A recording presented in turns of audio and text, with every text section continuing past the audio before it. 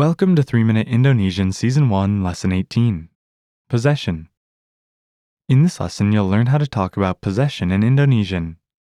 Here's the informal way to ask, do you have a pen? In Indonesian. Punya pen nggak? First is a word meaning to have, to own. Punya. Punya. Next is the word meaning pen. Pen. Pen.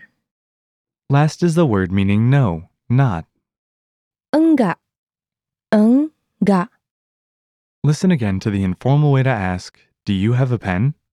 Punya pen enggak?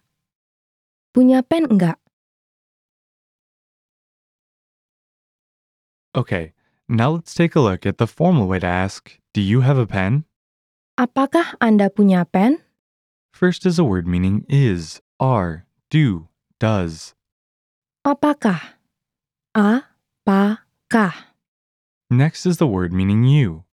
Anda. Anda.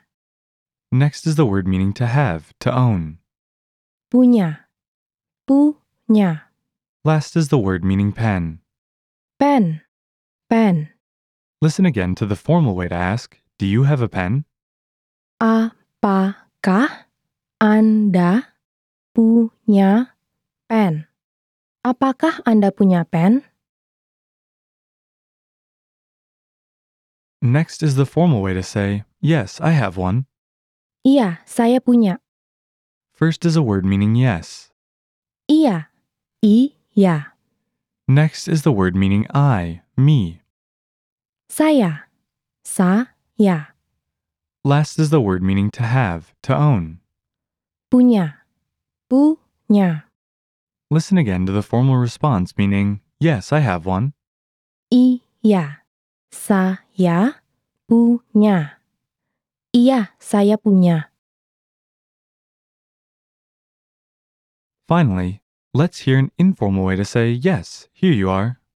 Iya, ini dia. First is a word meaning yes. Iya. Iya.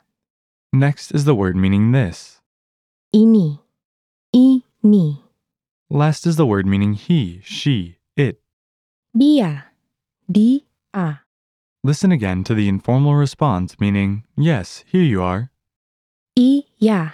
Ini dia. Iya, ini dia.